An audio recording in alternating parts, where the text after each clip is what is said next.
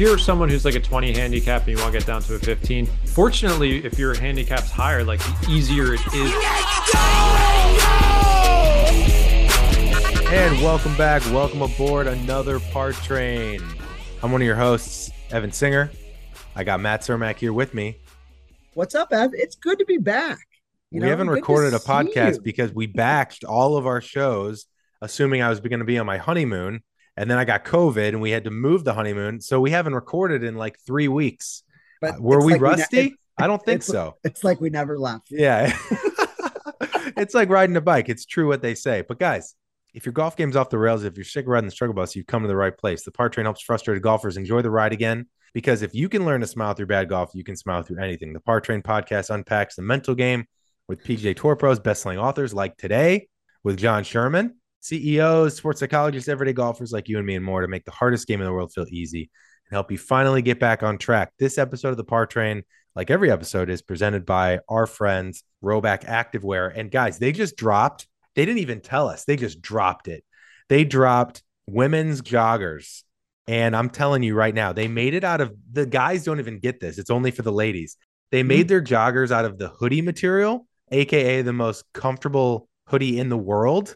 So stop this podcast right now. Go to rhoback.com, enter the code TRAIN, or click the link in our show notes or our bio at the Par Train on Instagram and get your wife, girlfriend, sister, mom, whoever, joggers before they sell out, because they're going to sell out as a limited run.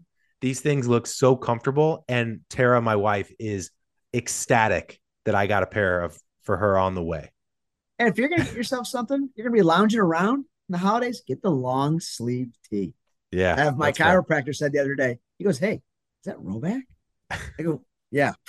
He goes, "I haven't seen a lot of that." I was like, "Well, yeah, they're everywhere." So yeah, long sleeve tee is my go-to lounge and workout too. So. Yep. Code TRAIN, 15% off, or tap the link in our bio at the Par Train on Instagram or in these show notes. Okay.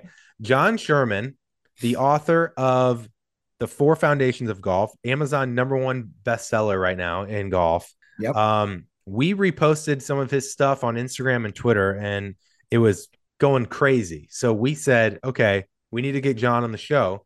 And I think this is a similar episode to the Scott Fawcett and Lou Stagner. So if you like the type of stuff which is rooted in strategy, course management, and data, I thought this was a really... If you want to get better, this is for you. Yeah. And I know Cermak's been wanting to do more course management stuff, so you could tell he really lit up during this hour. He was loving it. And I think this could really transform your game.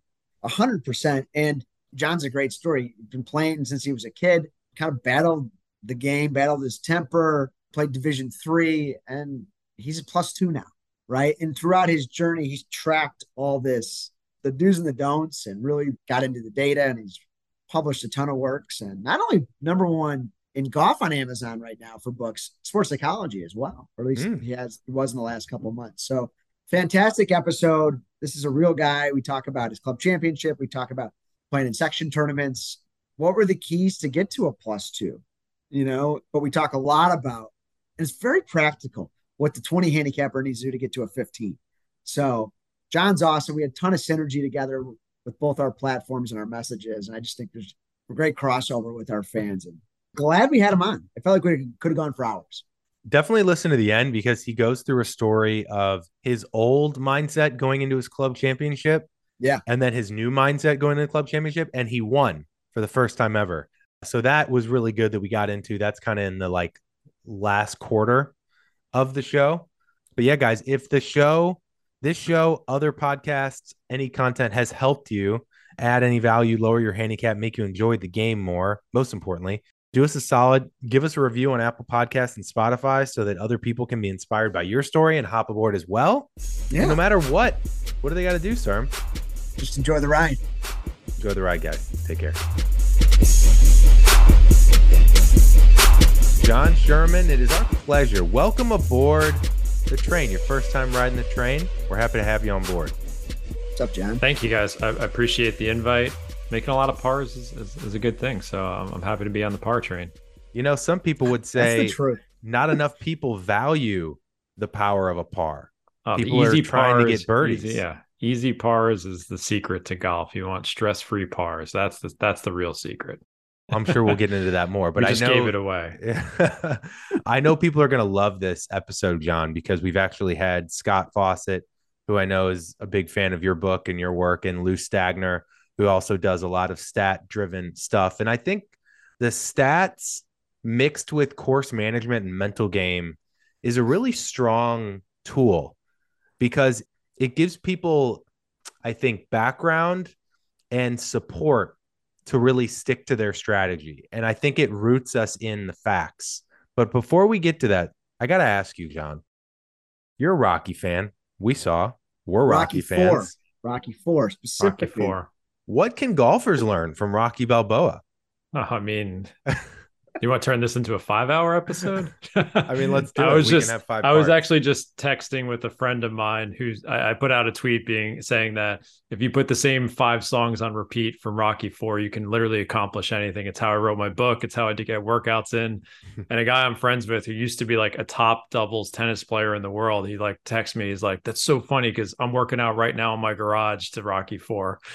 in the garage too. In the garage. He's in Scotland and it's freezing and he's pumping it out. But yeah, I mean, I think relentless optimism, self-belief. I mean, how many themes can we dig out of Rocky 4?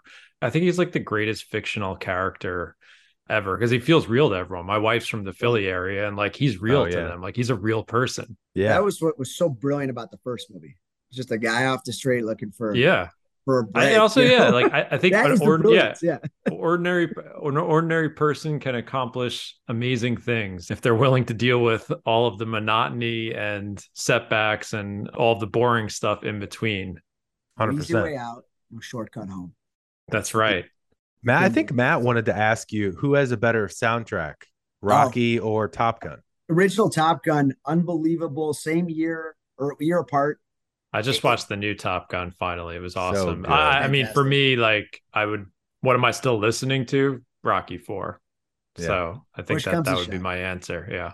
I've worked out to Rocky 4 soundtrack as well. So well, thank God, because if you haven't, we wouldn't trust it. Yeah, it's true.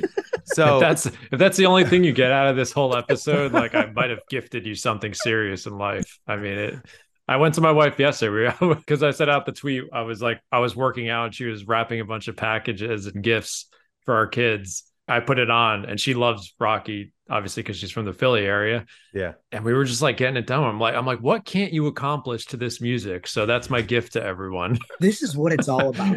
Yeah. I love it. People have you can turn it off now and you've gotten what you came for.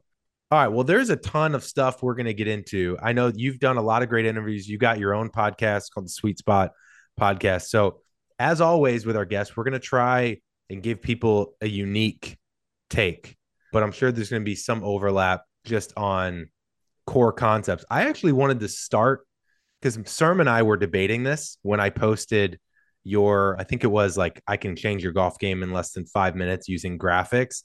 And we reposted that on Instagram and it like went crazy, which is what sparked this conversation. And the one thing that stood out to me was the greens and how greens and regulation is really the biggest predictor of scoring. But the one thing I want to talk about is I think it said scratch players shoot around 50. I think it was 52%. Yeah, it's about so around half. Yeah. So average, 9 greens around, which I think surprised a lot of people. But let me ask you, is there anything else other than club selection and aiming at the middle of the green that can help the average player hit more greens? Because a lot of comments were saying, well, of course, I'm trying to hit more greens. But I challenged them. I was like, yeah, but are you though? Like, are you consciously thinking about, am I doing everything in my power to hit this green? Because a lot of us go into autopilot and we overshoot the back. We go for the pin. But what else is it? Is it just those 2 things I mentioned? Or are there other things to help you hit more greens? I think you look at it from a strategic perspective and then a ball striking perspective. So from a strategic perspective, I would say for quote unquote the average golfer, the mistake is quite similar when you look at, the shot tracking companies and the data they have. Most golfers are just missing the green on the short side. And that's either not taking enough club or poor quality strike, mixture of both. If you're going to be missing it directionally, if you're chasing a pin that's tucked on the left or the right, or you just have poor face control, you can't control where the club face is pointing at impact, that's an issue too. Most golfers, I think an image on that thread was that no matter what handicap level you are, only 5% is the average roughly of people missing the green long. Like people are not nuking greens because from a ball striking perspective, like you're not going to hit it too well most of the time. If anything, you're not going to strike it well. So strategically, like that's why I tell people aim at the meat of the green and take either the back yardage or maybe the 2/3 back yardage just to give yourself an opportunity to hit the green. And that helps a lot of players. If we're looking at it from a ball striking perspective, in terms of the skills necessary, we talk about this as our big three on the sweet spot all the time. It's quite simple. It's how are you striking it on the face? How's your ground contact and how's your face control? I would say strike and ground contact are probably the two things that hold most people back and why most people do miss it on the short side. You're not going to hit it on the sweet spot every time. And a lot of people struggle with the low point of the club. Are they interacting with the turf too early? Are they hitting it thin? That is a very oversimplified explanation of ball striking, but that's what's being asked of you. And that's why most golfers ultimately miss the greens. I think if I had to put a percentage on it, 60, 70, 80% more towards the ball striking side, and then maybe 20, 30% cleaning up your target selection. That's going to be the most influence. And it's very important because as Mark Brody has shown in all of his work is that's where golfers separate themselves in terms of scoring is with approach play, like iron play, hybrids, fairway woods, like it's just so important for scoring. That's great. One thing I would add, I want to get your take is when you watch higher handicappers start to develop a little bit and get better, they can focus on, if they can figure out a way to focus on their short irons, 120, 130 in, because let's be honest, that's generally an easier shot than 180 yards out. For sure. Is being able to hit, at least starting to hit more greens with those approaches. But a lot of that has to do with being able to flight your ball, right? More down. So how do you work that in? And when do you work that in as part of those couple elements you mentioned? I think it depends on the player. I think some golfers, if they have that, for the most part, in terms of ball striking, I think average players generally add too much loft with their irons. That's scoopy action. So when they get inside of 150 yards, like most really good wedge player and short iron players, they're de-lofting it and they're keeping the ball down. Back in the stance. Yeah, a lot of golfers struggle with that, working on like shaft lean exercises where I would even say start with your wedges, take a 60-degree wedge and exaggerate, like really forward shaft lean with like a 50-yard shot, just so you could feel what that is. Getting the ball lower, you're presenting 50 degrees of loft instead of 60. So when you move back to like that 125-yard shot, a lot of golfers can't keep the ball down and they're either losing distance. It kind of flails in the wind if you're playing in windy conditions. But one simple answer for some players is just to take more club. That solves the loft problem right there and the spin problem. And then you can maybe choke down on it a bit. Swing a little smoother. It depends. It depends on the player, I would say. Like I'm very comfortable making full swings from those distances because I do de-loft quite a bit. But for another player, that's why I always like people to do some experimentation and exploration when they practice is that, let's say you were at the range and you had a 130-yard target. Let's experiment with like an 8-iron or pitching wedge, a few different clubs. And ultimately, what solution gives you the best distance control and that dispersion control left to right? And a lot of that, as you said, will have to do with, can you keep the ball down a little bit and not let it balloon as much? And sometimes you can solve that with club selection. Like people in the wind, like some people like, oh, I need a punch shot. Take more club. Let's keep it simple. Move. Yeah.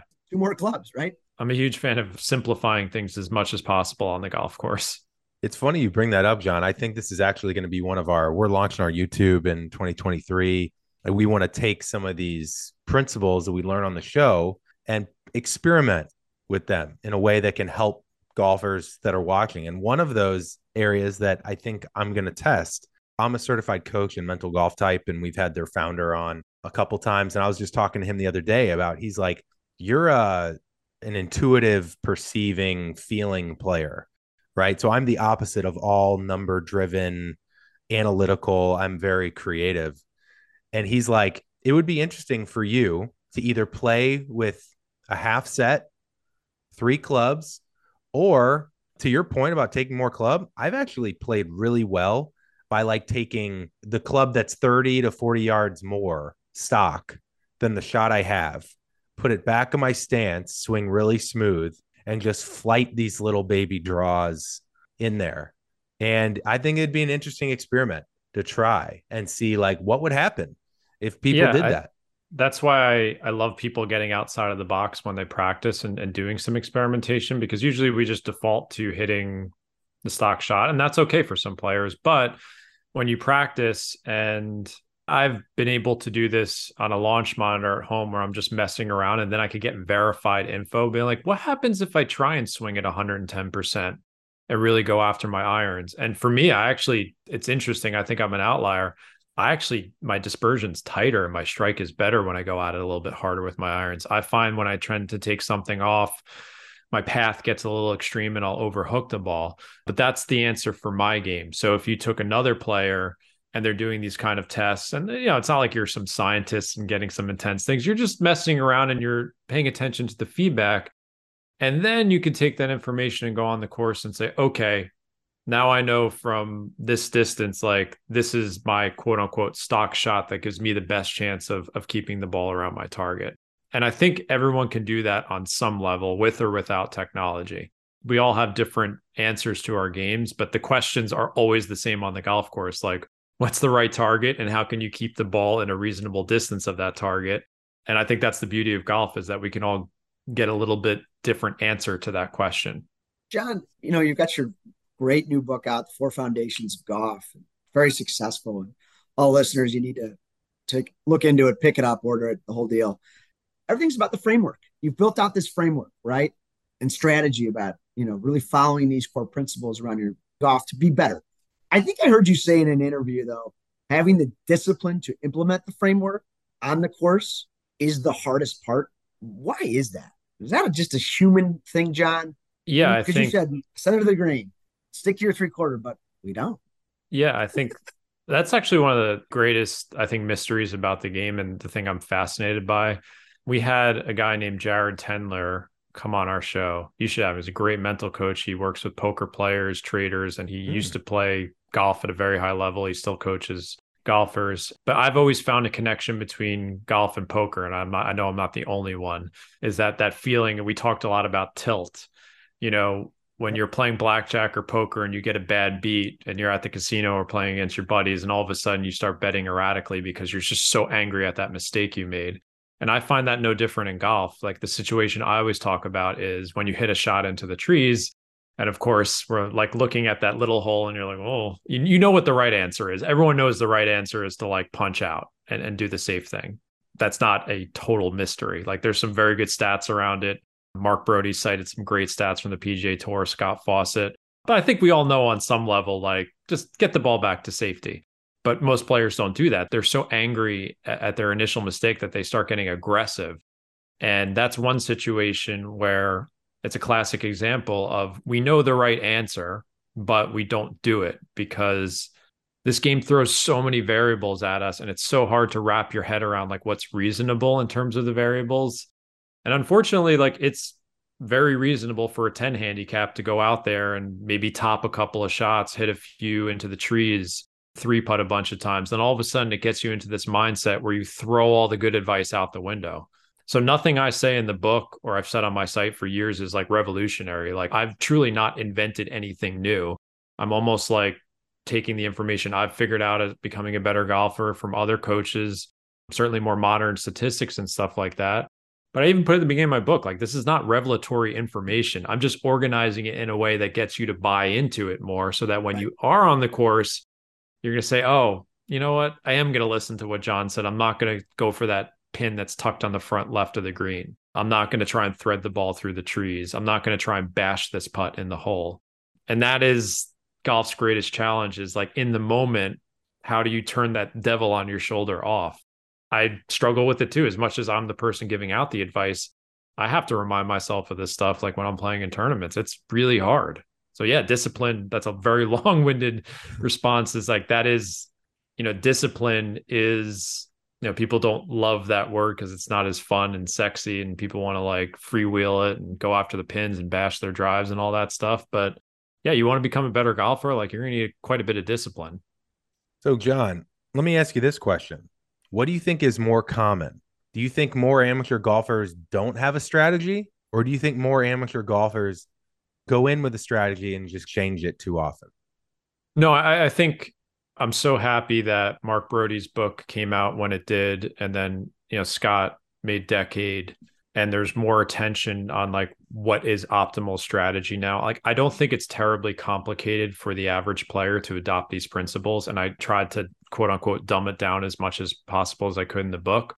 If you're a aspiring tour player or competitive golfer, like, yeah, you can take it a lot further and get very granular, but the rules aren't that difficult.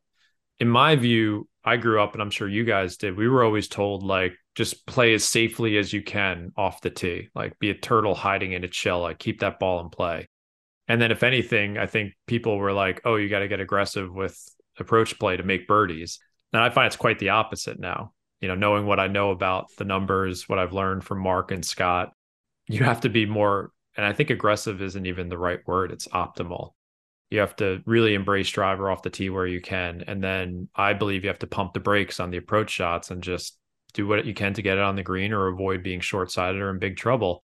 And I don't think a lot of people knew that for a long time. And I think a lot of people still don't know that, as simple as it sounds. So yeah, I don't think strategy, the old school version of strategy in golf, some stuff was right, but some stuff was very wrong as well. Evan and I were talking about this off air, and we've talked a little bit about this with Scott and Lou. The 3-wood off the tee can be a real problem. Yeah. Right. Three woods are the devil. I don't have one anymore. You don't think driver's not the play, but you're like, oh, I just got to get it out there still. But the data does not support that the 3-wood is going to do you a lot of favors. Either go for it or lay back. Yeah, there's a decision to make for sure. Is Scott, I think, explains it very simply. Like, you have to find a reason not to hit driver. And he sat me down 5 or 6 years ago when I wanted to be a better competitor. And I was someone who was avoiding driver at all costs. And he's like, you're never going to get to where you want to go without hitting a driver. And I can tell you anecdotally, now that I've played with like tons of great tournament players plus handicaps, like they're all good with their driver and they hit it as much as possible. I don't see a lot of people hitting 4-irons off the tee. So there's a decision to make. Is, do I try and advance the ball as far as possible? Or is there something about this hole that I cannot hit driver because I'm going to reach trouble?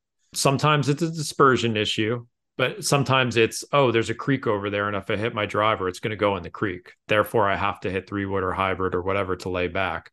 I think a lot of people, me included, for a long time was like, this fairway is a little narrow. That makes me uncomfortable. I'm just going to hit my 4-iron or a 3-wood. And the testing that I've done, I did a whole article on a 3-wood, 4 or 5 years ago.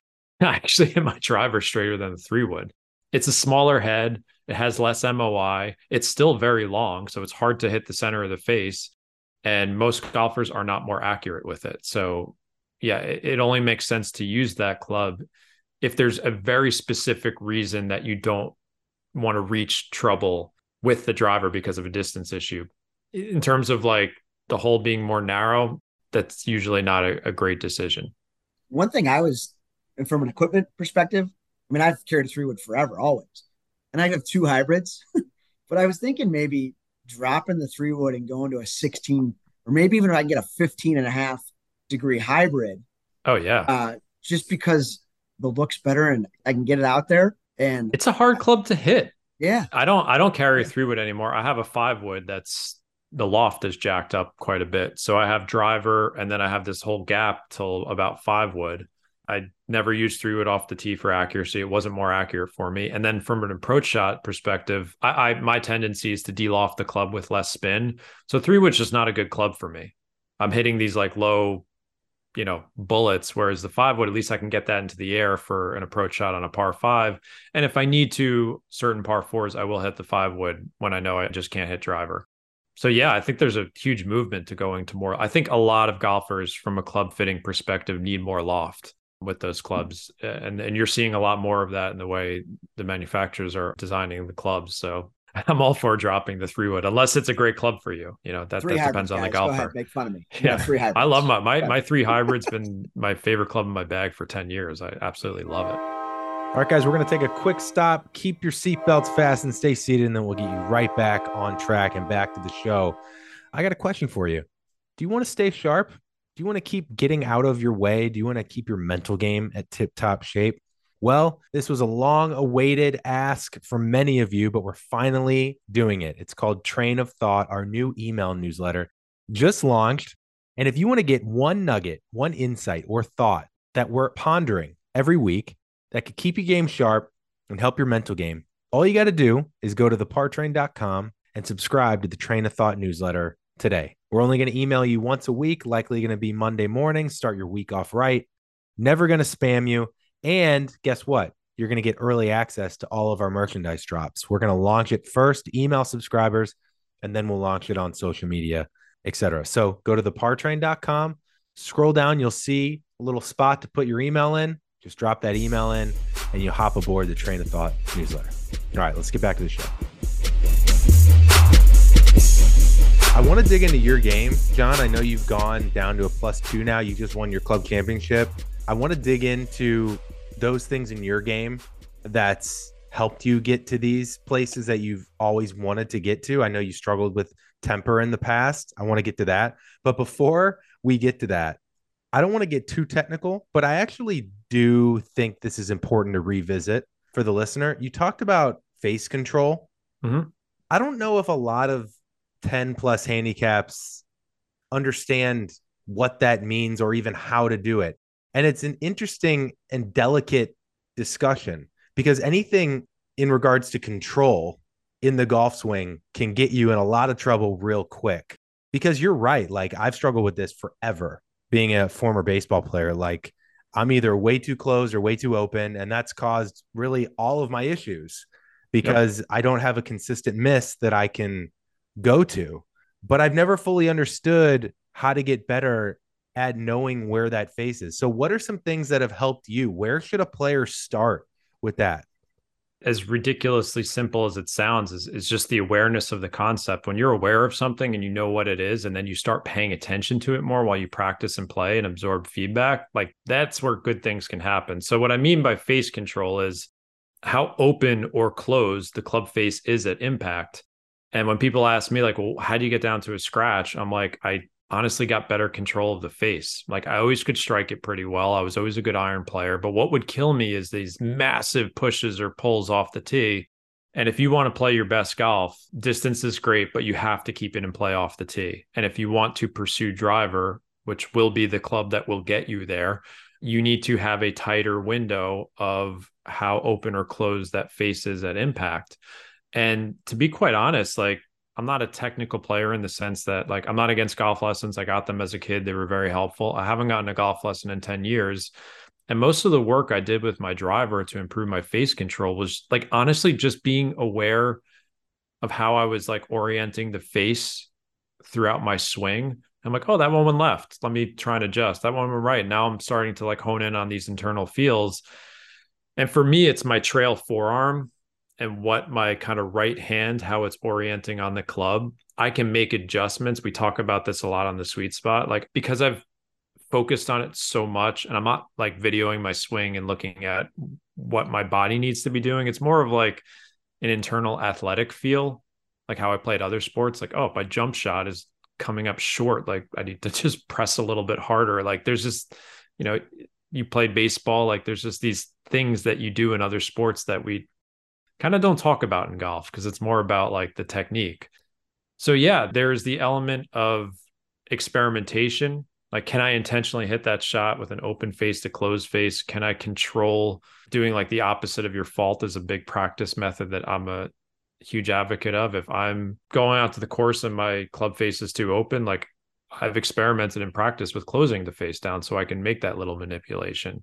Probably going on too long here, but I view like face control as like, I don't know if it's the skill. You could argue that impact location is the skill for most players, but I would say it's 1 and 1A. Everyone has a different answer. I can't tell someone, people are like, well, how do you get face control of your driver? Like, the answer might be a little different from you, but I know that's what you need to be thinking about.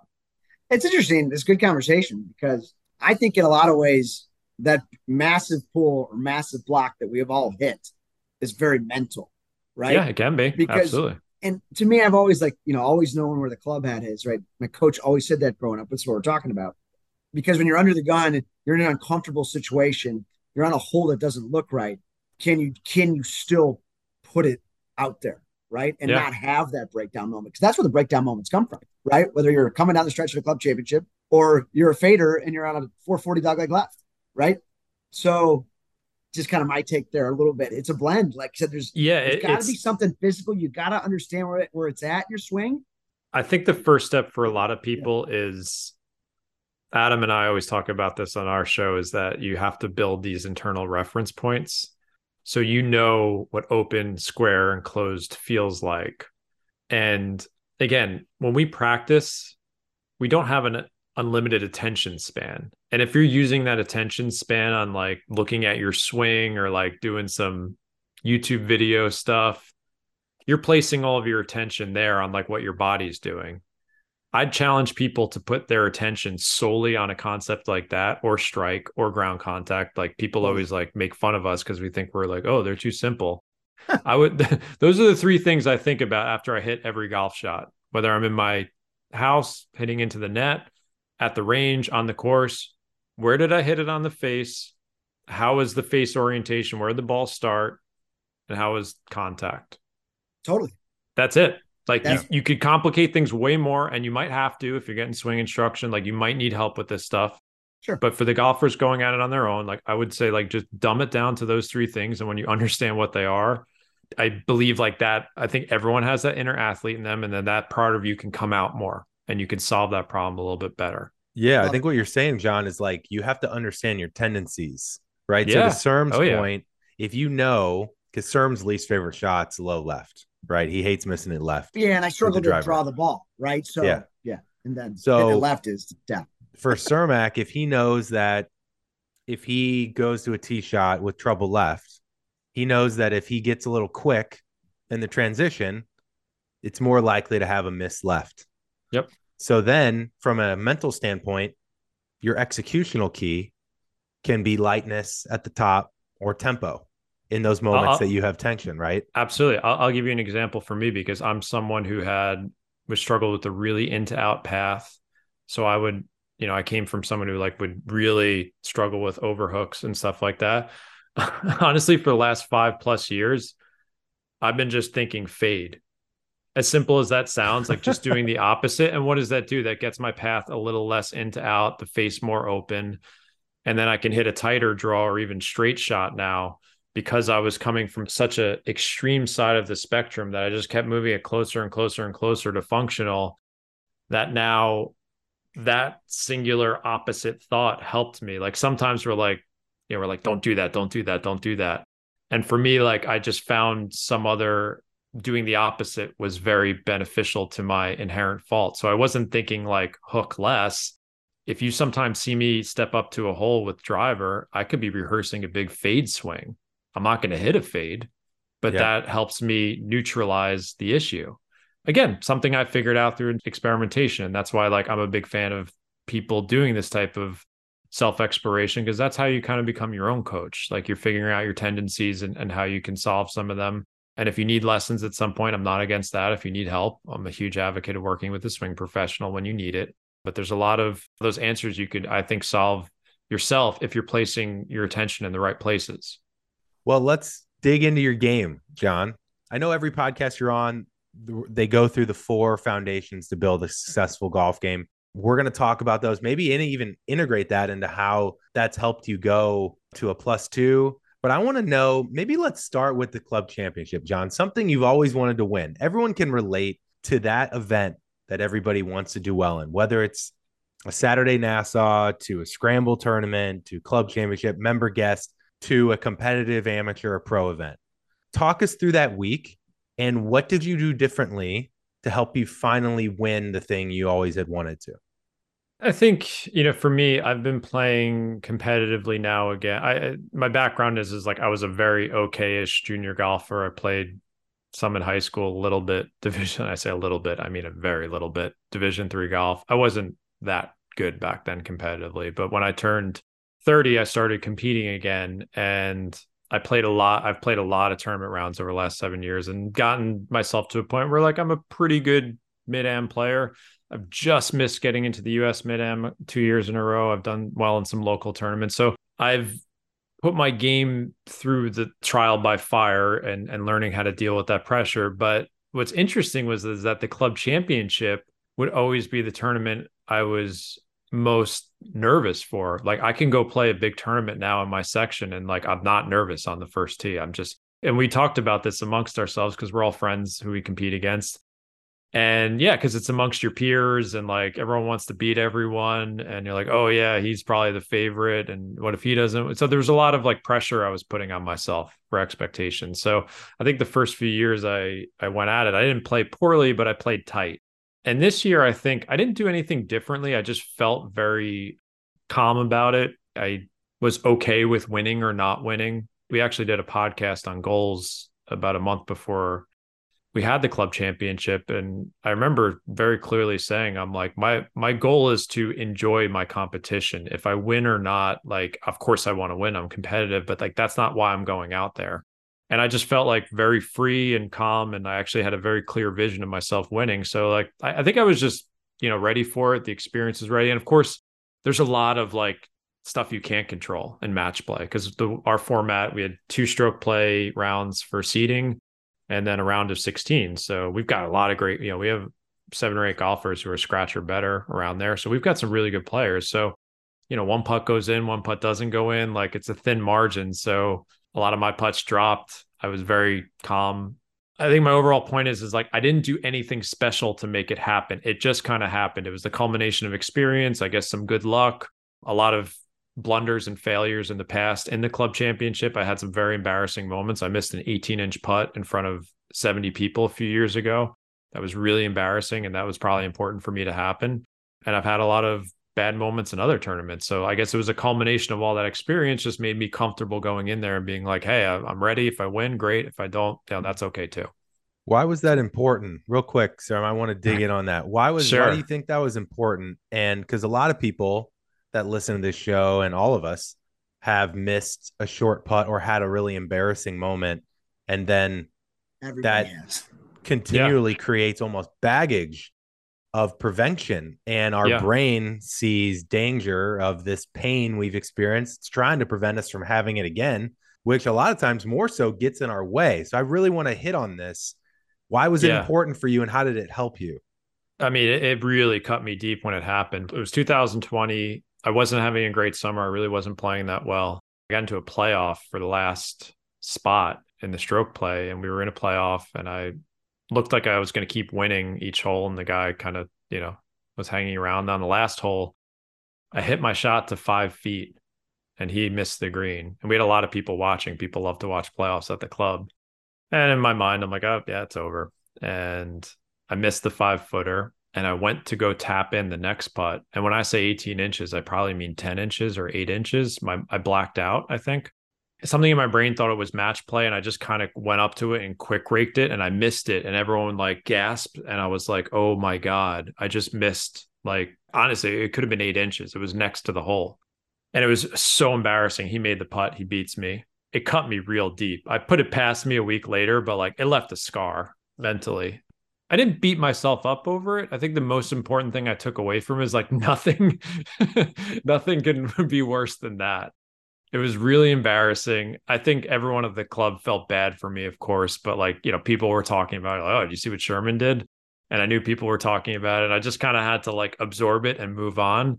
And yeah, I think it kind of like freed me up a bit rather than just, I know I can make an 8-inch putt. But it was the worst has already happened. Yeah, it was kind of like I mean, I've had some I've had some embarrassing moments on the golf course, like we all have, but that just like took it to another level because it was in front of a lot of people, and I've never really played in front of that many people before. And now this year I played in front of more than that in the finals and felt very comfortable. Like didn't even see them there. So yeah, I think that horrible thing was actually like freed me up in the long term. It's a great story. I mean, it wasn't great for you at the time, but it's happened to now. It's happened to everyone, right. Like on some level, like we've all done stupid stuff. Yeah. Like I've done some really dumb things too. I put them on like temper outbursts, like breaking clubs. Sure. Like I've done some really dumb, embarrassing things on the golf course. That just happened to be the icing on the cake, that one. For sure. Let's go back to this comfort factor, this Sure. different level of comfort this past year at the club championship to win it. All right. Well, let's dig into that. So, okay, maybe that missed putt a couple years ago, it freed you up, that helped. But what exactly was it? Is it your breathing? Is it you just finally feel comfortable with how to play these holes every year off the tee? Is it just little techniques you've instilled? Because what a year you had to get to a +2, right? This is just one piece of your great year. So I'm curious about that comfort level. It's so hard to draw the line in golf or any sport, like where the mental and then physical takes over. I would tell you that I've been working really hard on having a process on the course, especially for tournaments, just where I can get to a place where my primary reason for playing competitively is to have fun. I'm never going to go pro. And I just enjoy competing. I like it, but I also want to be able to do it in a way that's like enjoyable to me. Like I know a lot of competitive golfers that I think are fairly miserable, to be honest with you. So I had to figure out a way where I can I'm going to be feeling this pressure. How can I get myself in a spot where I can deal with it? And for me, a lot of that had to do with I call it my mental cocoon. I've built a process, a routine where I can kind of go into this place before each shot. And it's quite comforting now because I find there's a whole separate topic, but modern life is so distracting with social media and everything. And I always tell my wife this, when I go on the golf course and play in a tournament, I can get into such a deep, intense focus now. And I just love it. I've been working on this for years in other tournaments, and that, how could I go in front of 150 people watching me in the final match, which was 36 holes, and not wanting to embarrass myself? Is just, I went into this place before each shot, and that all that noise didn't exist. Maybe it's the zone. I don't know what it was, but it happened really well that day. I got to do a quick follow-up here because, John, I was listening to other things you've been talking about it, and you kind of hit on it here. I heard you say something like, this is my goals out there. I'm going to have fun. I'm going to stick to my framework, and I'm going to accept the results. Yeah, it's not complicated. How would you rank? This is what I want to hear. How would you rank those from easiest to hardest? I think accepting the results is the hardest, and that will lead to fun because let's say you're having some bad outcomes, then your tendency is to not have as much fun. I think that's where the stats are very helpful. Like someone like Lou posting the stats, what are reasonable outcomes for different skill levels, and being oh, that wasn't such a bad shot. Or and when and you're in the heat of the moment, you're I just hit a crap drive, and you're well, it was going to happen eventually. No one has perfect control over strike and face and all that stuff. Yeah. And sometimes it just happens in an opportune moment, and you just have to absorb that and move on to the next shot. The idea of framework is hard. Yeah, it's hard. Exactly. That's why some people would be it can't be that simple. I'm well, no, it's not that simple to explain it or understand it. It's doing it that's the hard part. And this game makes it the hardest of all the games, I believe, to stick with it. Rotella told us this, John. Rotella was some players he's worked with is wait, Doc, I got to do this on every swing. That's really hard. He goes, well, you're damn right. It's hard. Guess what was hard too? Bunker shots. Did you figure that out? Yeah, that was hard at first, but you want to get better. It's not going to be easy. Yeah, and it's also what level of play do you want out of this game? For right now, I'm enjoying seeing how far I can push myself. I would love to get into the US Mid-Am. I would love to maybe I don't know if winning local tournaments is for me just yet, but I'm starting to get some top 10s, top 20s. I want to see how far I can go competitively, but at the same time, that involves, I keep asking myself, are you having fun? Sometimes I'll pull out of tournaments if I feel I'm getting burnt out. So yeah, I think everyone has to decide their own level of commitment in the game. If you're someone who's a 20 handicap and you want to get down to a 15, I don't expect you to have the mental discipline to go through a routine and pick a smart target on every shot. And I say this in the book, but if you can do it 30% more or 40% more, that's how you get to a 15. And as you get lower and lower, the strokes get harder and harder to come off. And that's where the level I'm at now is well, maybe it's the difference between me getting in this mental zone over a putt, and maybe I'll make one or two more of those over the course of 3 or 4 rounds. And that's the difference. Yeah. John, that's interesting great. To me. It might not be for someone else. But Ev, we were talking about these gaps, right? And John, you study this stuff. 20 to 15, 15 to 10, 10 to 5, 5 to scratch. That journey always has those little pieces, right?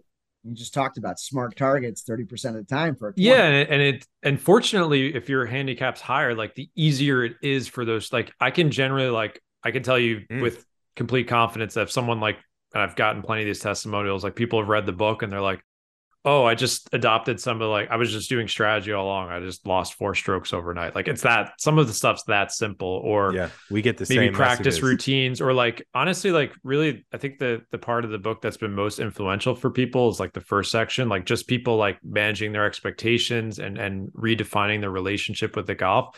Like that change in mindset alone can lower your scores dramatically. Because I can tell you, as someone who probably spent a decade with like misaligned expectations and skill level, my scoring sucked because of it.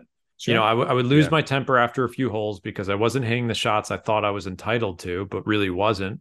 And sometimes it's just as simple as a mindset change for some golfers. So that's how crazy this game is. All right, we're going to take a quick break here from one of our sponsors that I think a lot of you are going to love for the upcoming holidays, etc. I'll get you right back to the show. So you guys have heard of Sticks Golf. If you've been listening to the show for a while, they were a great partner of ours almost a year ago, and we sold thousands of these sets. And so many of these people that have gotten Sticks clubs have DM'd us and told us that they love them. They're the best clubs for the price that you can get them. Right now, you can basically get a full set of Sticks golf clubs from $699. Or, this is the coolest thing, this is something they didn't have last year. You can do payments. So payments as low as $63 a month.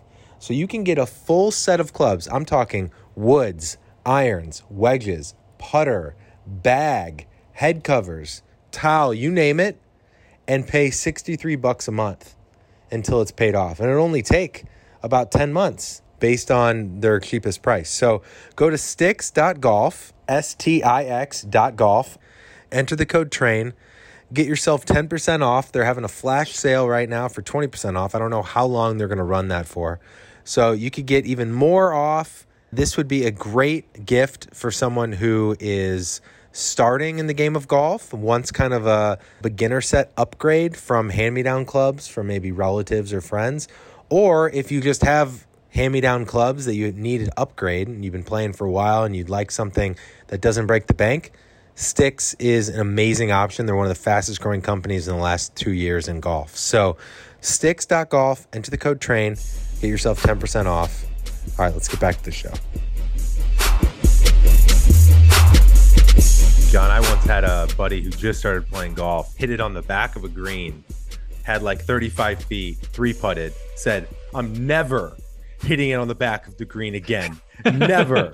And I was like, well, yeah, you're going to be pretty unhappy. You're going to do it again. Yeah, you're going to do it again. But maybe work on your putting. Yeah. Yeah. John, I don't want to, this is an occupational hazard with me. I tend to get a little deep at times. I'm going to draw a parallel. I love going deep. Don't worry about it. For a second. Look out. So, here we go. Here we go.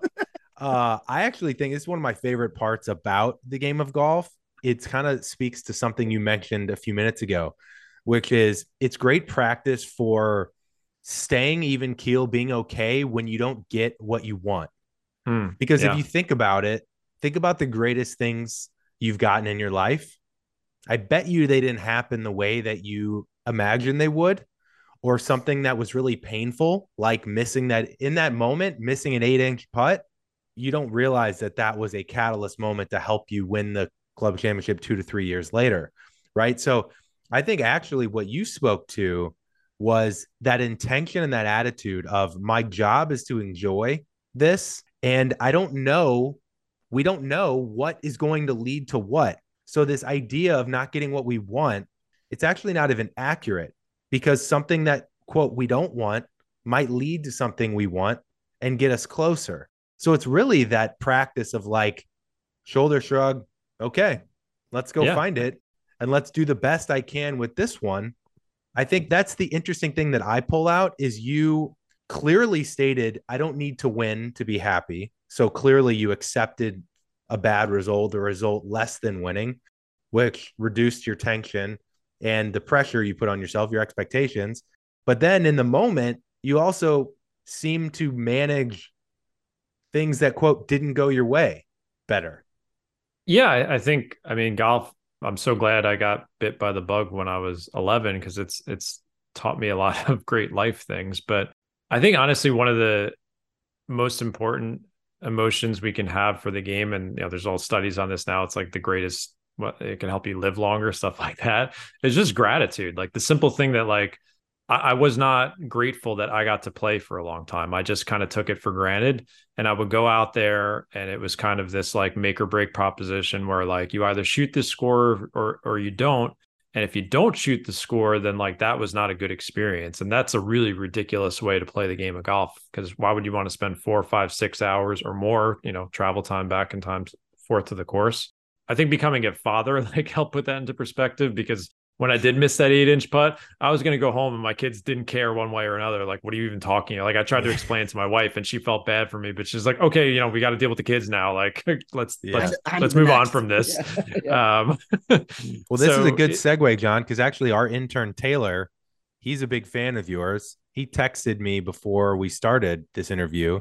The one thing he wanted to know, he's a dad as well. How do you take some of the principles from your book and what you've learned in golf and use it with kids, whether it's for your own kids of being a dad or first time golfers, starting out?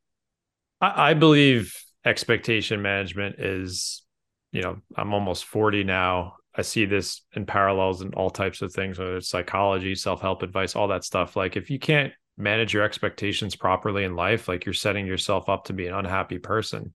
I really don't want to give parenting advice here, but I don't think I'm the best parent in the world, but that's the hardest thing about being a parent is like what you expect the experience is going to be like, and then what it actually is. And more importantly, like who your kids are going to develop into.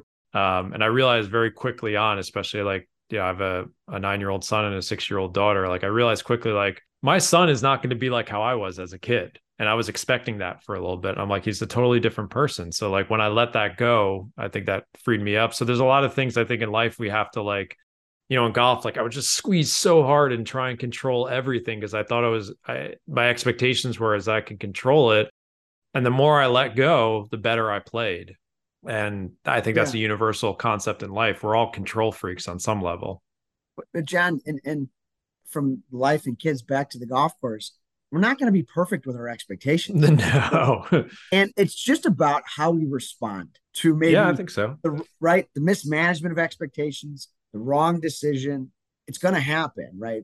But it's just golf's revealing. We talk about it all. Yeah, I mean, it doesn't define you; it reveals you. I'm thinking about like next year. I think I'll go back to the club championship as the champion. Now I'll have to deal with a different set of expectations. Like, oh, I want to win this thing again. Maybe that will hurt my chances. I don't know. I'm interested to find out. So as you said, like I struggle with these things a lot and think about them quite a bit because the better I play, the more I can expect of myself. And then I get stuck on that treadmill and I'm like, oh boy, now I'm like falling into that trap where like, where my handicap is trending is how my enjoyment of the game is trending. And that's not good either. So yeah, it's hard for me too, as much as I try and help other people with this stuff. Well, before we sign off, I know we got a few more minutes and then we're going to tell people about the book and where to find you, but I'd love to close with double bogey avoidance. I know it's been talked about a lot. I think your site, Fighting the War of Double Bogeys, was kind of that's the theme, right? Yeah, that's my unofficial. You can call it the official tagline of Practical Golf. Yeah, I think it's similar to our discussion earlier, which is I don't think anybody tries to make a double bogey. A lot of times we feel like we black out, things speed up, and I don't even know how I made a double from where I was, right? So avoidance is another tricky. You don't usually get a lot of great results if you're trying to avoid things. What is the offensive version of double bogey avoidance? What are the main ways to do that? If someone's like, I want to make less doubles, but I don't know how to do it, what would you say? I think the lowest hanging fruit for most players is targeting club selection as strategy. I think a lot of the strategic advice out there is preventing big numbers. And that could be what club you're selecting off the tee, the target. I think a lot of it has to do with approach shots. Even in the short game, we get into situations where we have a challenging shot and we bite off more than we can chew. And then, you have that shot that fails to get on the green or you skull it over because you were trying maybe a technique and a shot that you're not capable of hitting. A lot of it is decision making. A lot of it is emotional control. If you had 3 or 4 holes in the beginning of the round that you're not pleased with, and all of a sudden now you're in that like tilt headspace that I was talking about earlier, you're probably going to start making some doubles. You're just going to lose whatever routine you have, your temper, and that leads to decision making. Like the psychology and strategy are very closely connected. Skill level for sure. The more skilled you become as a ball striker, the less doubles you're going to make. So it's a complete package, and that's really like the big problem of the game is not how many birdies you can make; it's how many of these big numbers I can make less of. So right. It's everything together.